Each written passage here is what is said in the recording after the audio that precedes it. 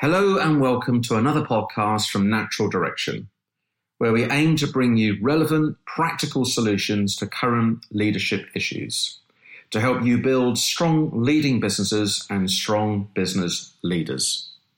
This is Martin Coburn, and in this podcast, I'd like to talk about strengthening the case for a strengths-based approach to development. Post the crash of 2008, I found myself on the receiving end of a redundancy.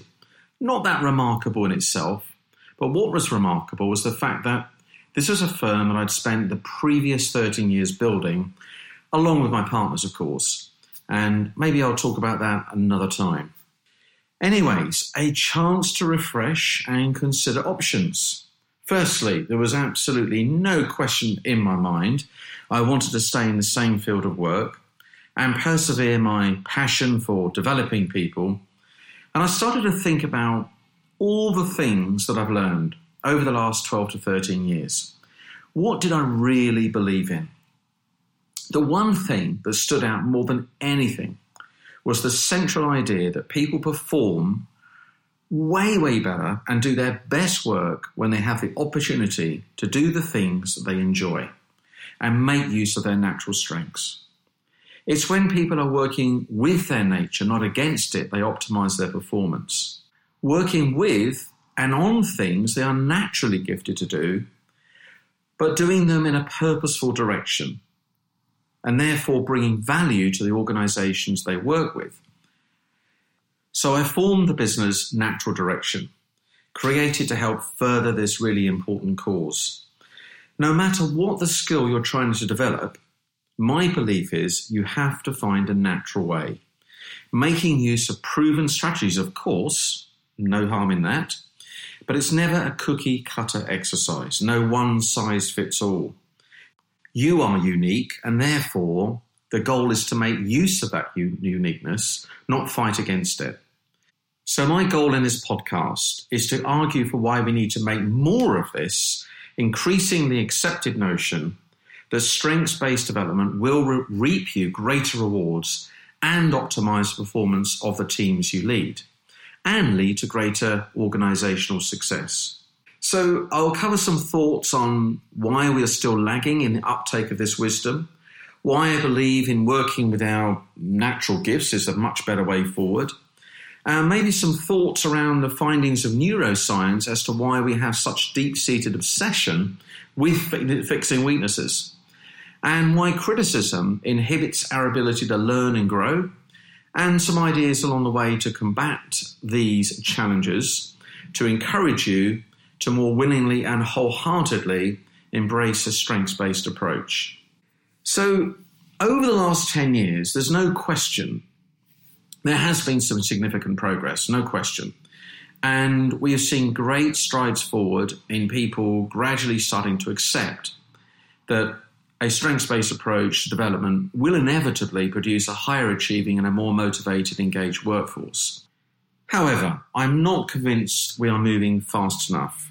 I don't see enough traction on these concepts that show up in a very practical way in terms of the way people manage and lead, and indeed the way organizations reward and track progress of their employees.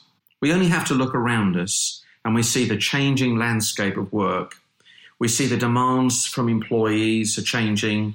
They want to do more meaningful work, more purposeful work, and they quite rightly believe they should have greater opportunity within a shorter space of time. They seek choice and variety over the safe and predictable. So we have to have development methods and a mindset towards developing people that is consistent with this different and fast-paced and flexible way that people want to work. This makes for a much more attractive employee proposition. We need to make sure we align ourselves to saying what kind of talents and strengths do we really need this person to develop to do this particular task? And should we really be too worried about the fact that people are not going to be great at everything? I don't think so. We should be simply asking, what are the challenges that this role will present? What do we need from someone?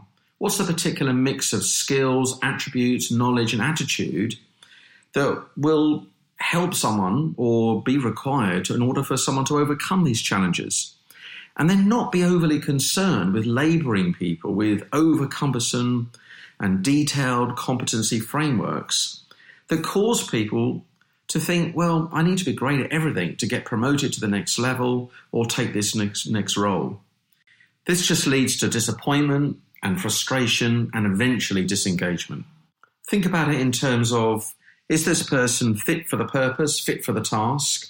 And then you'll be better placed to be able to find people who've got these natural talents and then utilise them.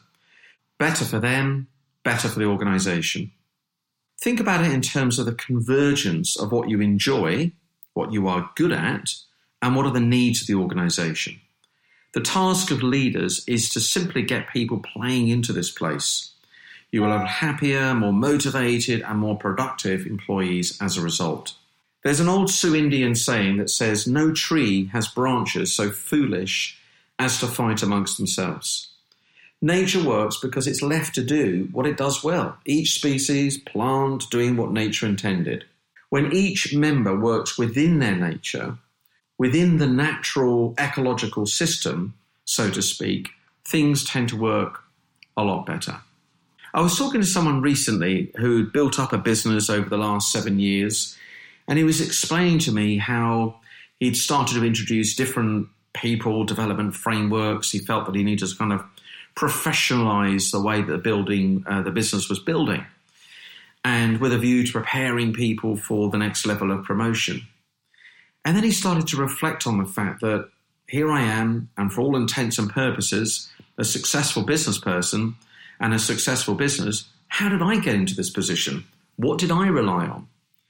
And through further discussion, he realized that actually most of his learning was through failing forward, learning on the job, adjusting, finding out what he was good at, and finding out doing things in a different way. It's much more dynamic and an entrepreneurial way of succeeding.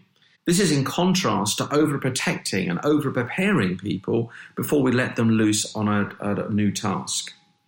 The tendency, you see, is to approach development from a point of saying that, well, we need all these people at this particular level, and we need them to be great at all these things. And, in other words, to get to that level, you've got to be great at a whole number of different things, according to your own particular competency framework. Look, I do think there's a balance between the two, and it's good to have frameworks, good to have structure. Clearly, larger organizations need that when you're dealing with larger, volumes of people, and you would expect to see this in global organizations. Whilst I recognize that a smaller company can allow itself to be more dynamic and more flexible, there has to be some lessons that we can learn from these entrepreneurs and from an entrepreneurial way of working. Perhaps we don't need to be so productive, so cautious. It brings to mind the quote, fail faster to succeed sooner. That's the kind of philosophy that I'm advocating here. So it seems to me there is this overriding acceptance that it makes common sense to work on people's strengths, at least cognitively. So why is then it not common practice? Let's look at a couple of things. What are the constraints to making it common practice, and what really gets in the way? And what can we start to do about it? Firstly, there seems to be this attachment to fixing weaknesses. The feeling that, if you're not actually fixing anything, then are we really making any progress? I'm often faced with situations where people receive their 360 feedback, and even though there might be a whole range of different strengths in there and positive comments, it's amazing how they naturally migrate towards those things that are weaker. There is this perception or belief that I need to fix something. If I'm not actually working on something that is a weakness, then how can I really be making progress? And then, of course, I'll be pleased I'm actually doing something worthwhile and taking this learning seriously. But does this approach really help people accelerate their performance? Are you going to get the most growth in the areas in where you're weak? I don't think so. Certainly not in my experience. You don't have to look too far to perhaps understand the reason why. Years of schooling conditioned us that we had to learn a whole array of different subjects, and we had to have the expectation or at least there was an expectation that we should do well in pretty much in every subject that we took. Particularly in the latter years of schooling, when we're seeking to get our final grades, we know we need to get good grades in a whole range of subjects to get to the university of our choice. This may have been a formula for success in education, but it's certainly not for life. So you can begin to understand when we arrive in the workplace and when we're presented with a competency framework, the pattern repeats itself, defaulting to the belief that I need to be great at everything. That pattern was deeply implanted in your emotional brain as a child. We can all remember going back to our school days when we had our school reports and we scanned the reports. I certainly did. I'm old enough to have a good old traditional paper report.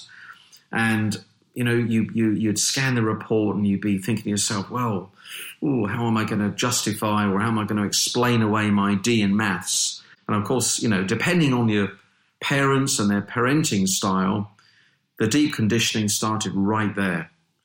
For those well versed in neuroscience, you will certainly recognize this primitive childhood conditioning, and it certainly helps us understand the root cause of our behavior. So perhaps let's look at this a little further. Firstly, we have to acknowledge our natural propensity as human beings to focus on the things we're not doing so well. We tend to default to focusing on the negative, what we don't like about ourselves, or what others do not like about us. The primitive part of our brain, our survival system, the reptilian brain, is quietly in the background scanning for danger, scanning for things we need to avoid.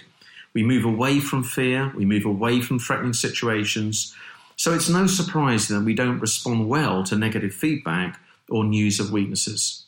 We instantly want to take the pain away. We want to fix it. Let me rectify this, and then I can start to feel better. I know, because I've done it myself multiple times, but it's not actually the thing that's going to allow us to make the most progress. There is this feeling that unless I'm actually fixing something, unless I'm attending to something that is not working, as I said before, then I'm not actually improving. It's a kind of primitive survival response to this conditioning. Sure, it might make you feel better to know that you're addressing an area of weakness, but is this really the best strategy? It's almost like we're seeking out the negative so we can fix it so that we can be better liked or perhaps even better accepted. I notice when I give positive feedback to the people I'm coaching, they say, yes, well, that's all very well and good, but what about my weaknesses, Martin? Where can I get better? What do I need to improve on? My reply is always the same. Hey, how about getting better at the things you're already good at? Be exceptional, be extraordinary. Part of my business is promoting the work of Zenger Folkman, a research-based business whose tools I've used for a long time, and they're fantastic, and they help leaders get clear on their leadership qualities. One of my favorite quotes from Jack is that great leaders are simply not defined by the absence of weakness, but much more likely the presence of 3 to 5 core strengths. I probably changed the words there slightly, so apologies, Jack. I can't really ever think of any leader I've worked with or any leader I've studied in history that didn't possess or have at least a few weaknesses. So weaknesses are just that. They're weaknesses. So avoid the trap of being sucked into thinking you need to fix them. That's your conditioning that's taken over, not rational, intelligent thought. And by the way, I'm not trying to be idealistic here and say we shouldn't fix things which are critically low. Absolutely the opposite, in fact. If anybody has anything in their feedback or any particular leadership qualities that are exceptionally low or potentially might become a derailer, I'd be the first to say that is going to mask any of the good stuff that you do, so you have to fix them first. I mean, if you're an air traffic controller with a low attention to detail, quite frankly, no one cares how much of a great team player you are. So, yes, you have to absolutely fix the real fatal flaws first. But weaknesses, everybody has them, but we really only need to worry about fixing them if they're critically low. This brings me to another point. Because the brain is hardwired to protect us against threat, That's exactly how the brain hears critical feedback. No matter how you try and land it by sticking it in a sandwich or better tasting ingredients, the brain doesn't respond by saying, "Oh, great, thank you so much. I'm so pleased you've taken the time to tell me that I'm a lousy leader. Now we can go and improve." Not that you would say it quite like that, of course, but that's my point. No matter how you do say it, it fires up a threat response in the fight or flight system. I was recently reading about some research by the psychology and business professor Richard Boyatzis. In one experiment, scientists split students into two groups. To one group, they gave positive coaching, asking the students questions about their dreams, how they'd like to go about achieving them. The scientists then probed the other group about homework and what the students thought they were doing wrong and needed to fix. While those conversations were happening, the scientists hooked up each student to a functional magnetic resonance imaging machine to see which parts of the brain were most activated in response to those different sorts of attention. Now, in the brains of the students asked about what they needed to correct, the fight or flight system lights up, which mutes the other parts of the brain and allows us only to focus on the information most necessary in that moment to survive. Your brain responds to critical feedback as a threat and narrows its focus. The strong negative emotion produced by criticism or an over-focus on weaknesses literally limits access to the more thinking part of your brain. So therefore, focusing on too much focus, should I say, focusing on people's shortcomings doesn't enable learning, it actually impairs it. I have long been a believer that we grow more in our areas of greater ability. We get stronger at the things we're strong at, as long as you're focusing on them, of course. Consider a small plant or a little seedling. You know, the roots are already there. The learning pathways are already there in our brains. The neurological pathways are planted. Our job is to build on that, and by watering that plant, by giving it energy, by giving it food, by supporting it, it's going to grow and it's going to deepen those roots. It's going to make more connections and it's going to become stronger as a result. This is where real learning takes place. You already have the established patterns of behavior. Your goal is simply to grow them, to make them stronger. Whereas if you don't have these patterns, well, it's kind of hard, isn't it, to make progress and very frustrating. Simply providing feedback based on your own view of the world generally relieves the recipient confused and less able to do it. We somehow think, if I tell you how it should be done, then they'll simply be able to emulate me and bingo, their behavior improves. I know about this because I've certainly been guilty of this many times before. But I've learned that rather than coming from a sort of deficit mindset, if I can start with a person from a place of their own personal experience, and no matter how badly they have performed the task, there has to be an exception where they've performed that task better. It may be a tiny difference, but it's an important difference, and that's the place to start from. Because then what you're doing is you're building on a connection that already is in the brain and you've got something to work with. And it certainly feels a whole lot better for the person on the receiving end of the coaching or the feedback, rather than the brain hearing from you, well, I hear what you say, but quite honestly, I don't have a clue how to do it, nor do I think I will be able to do it. So, to be clear, I'm not operating under some illusion that all is well in the world and we should never focus on, we should only ever focus on the positive, when clearly our jobs as leaders is to improve the performance of those we lead. It's the approach to improvement that needs to change. Organizations and their managers, despite the increasing acceptance that focusing on strengths is a preferred way forward, are still more likely to focus on what is not working in the course of their daily conversations with their teams, or when providing appraisals, or even way the organizations measure progress. I see evidence of this all the time in the work that I do and with the organizations I work with. We still have more people, in my view, going to a place of work with the main goal of not messing up rather than focusing on succeeding. They're putting more energy, more time into not failing or saying the wrong thing in front of their boss than trying to succeed. If your goal is not to fail, that's what you're going to learn about and how not to fail. It's not the same as learning how to succeed. It's a different energy and requires us to allow people to fail in the pursuit of success. But they're not going to do that if they don't feel supported. The other argument I would put to you is this. Consider the fact that when you're extremely strong in one area, there is generally a compensating weakness in another. You ask a 100-meter sprinter Usain Bolt to race over a marathon, and suddenly, he's not quite looking like Lightning Bolt anymore. I'm not sure he'd get the same advertising fees.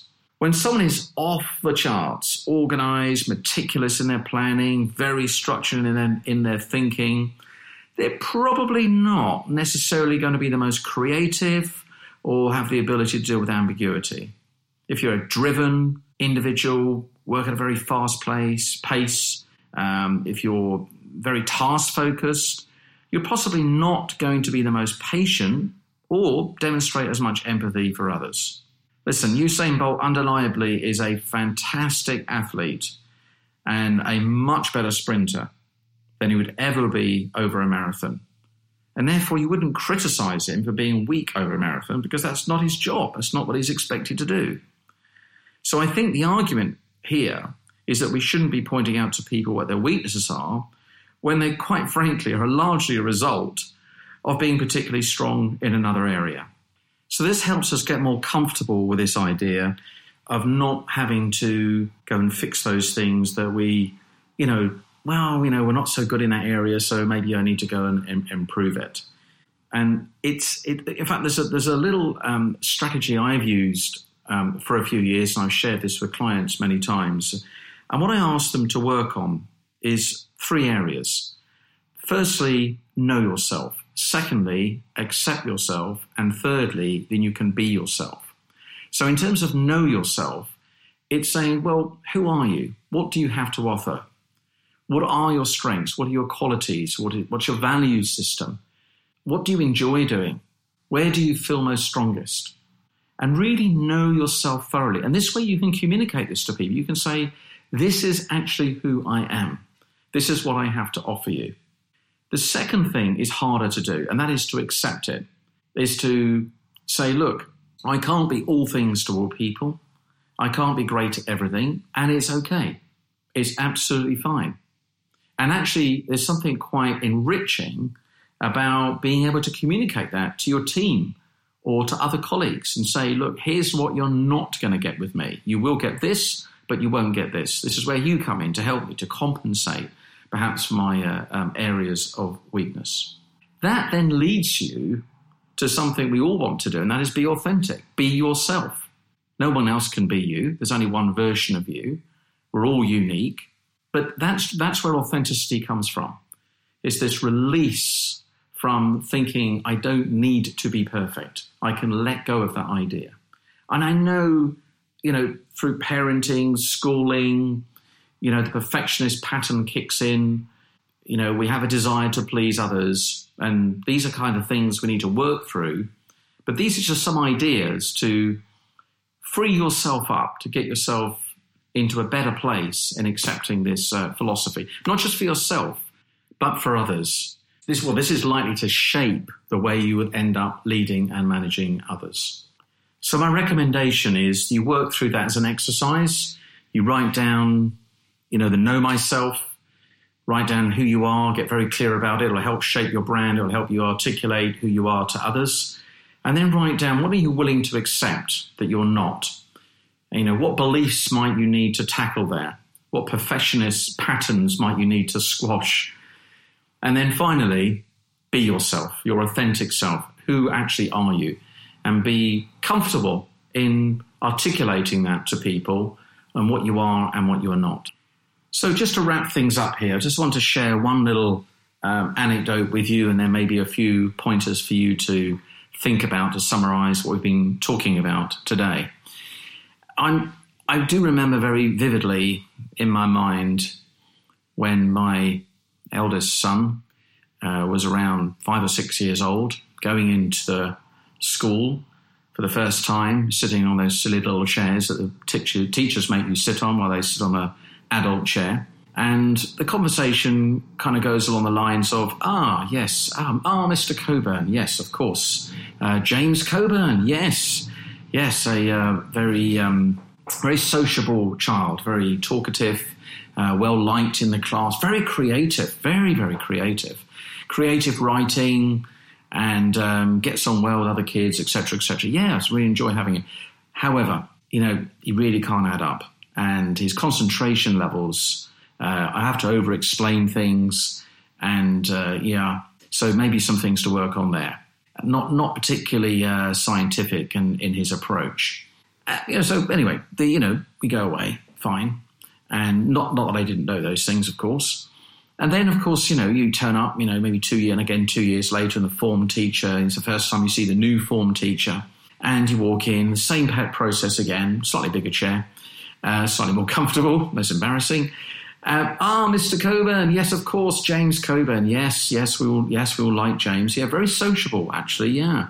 Very creative, fantastic creative writing, very musical, and, gets on well with other kids, a little bit distracting at times, tend to distract other kids, but quite frankly, he really can't add up. He's not particularly scientific. You can kind of see where this is going. I come back 2 or 3 years later, he's in a different form, a different year.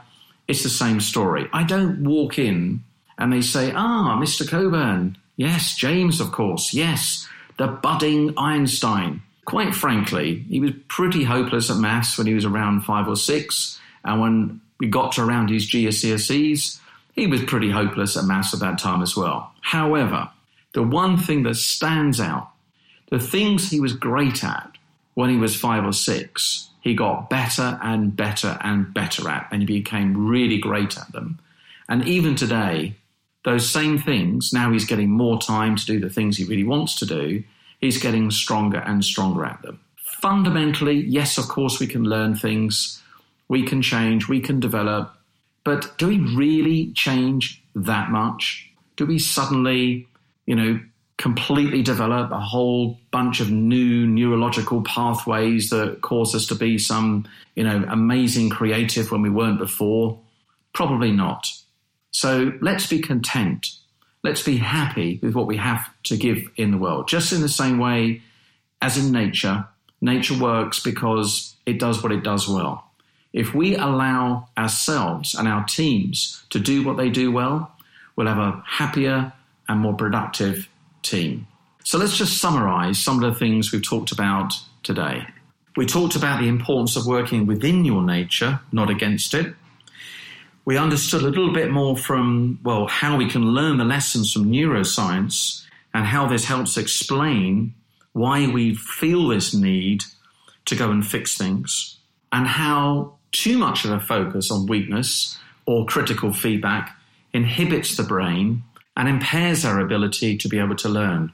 I talked a little bit about making sure your organizational processes, the way you reward people or critique people or appraise people, are aligned to a strength-based approach. And remember, the great leaders are not defined by the absence of weakness. And those very weaknesses that we're describing are often a result of being extremely strong in another area.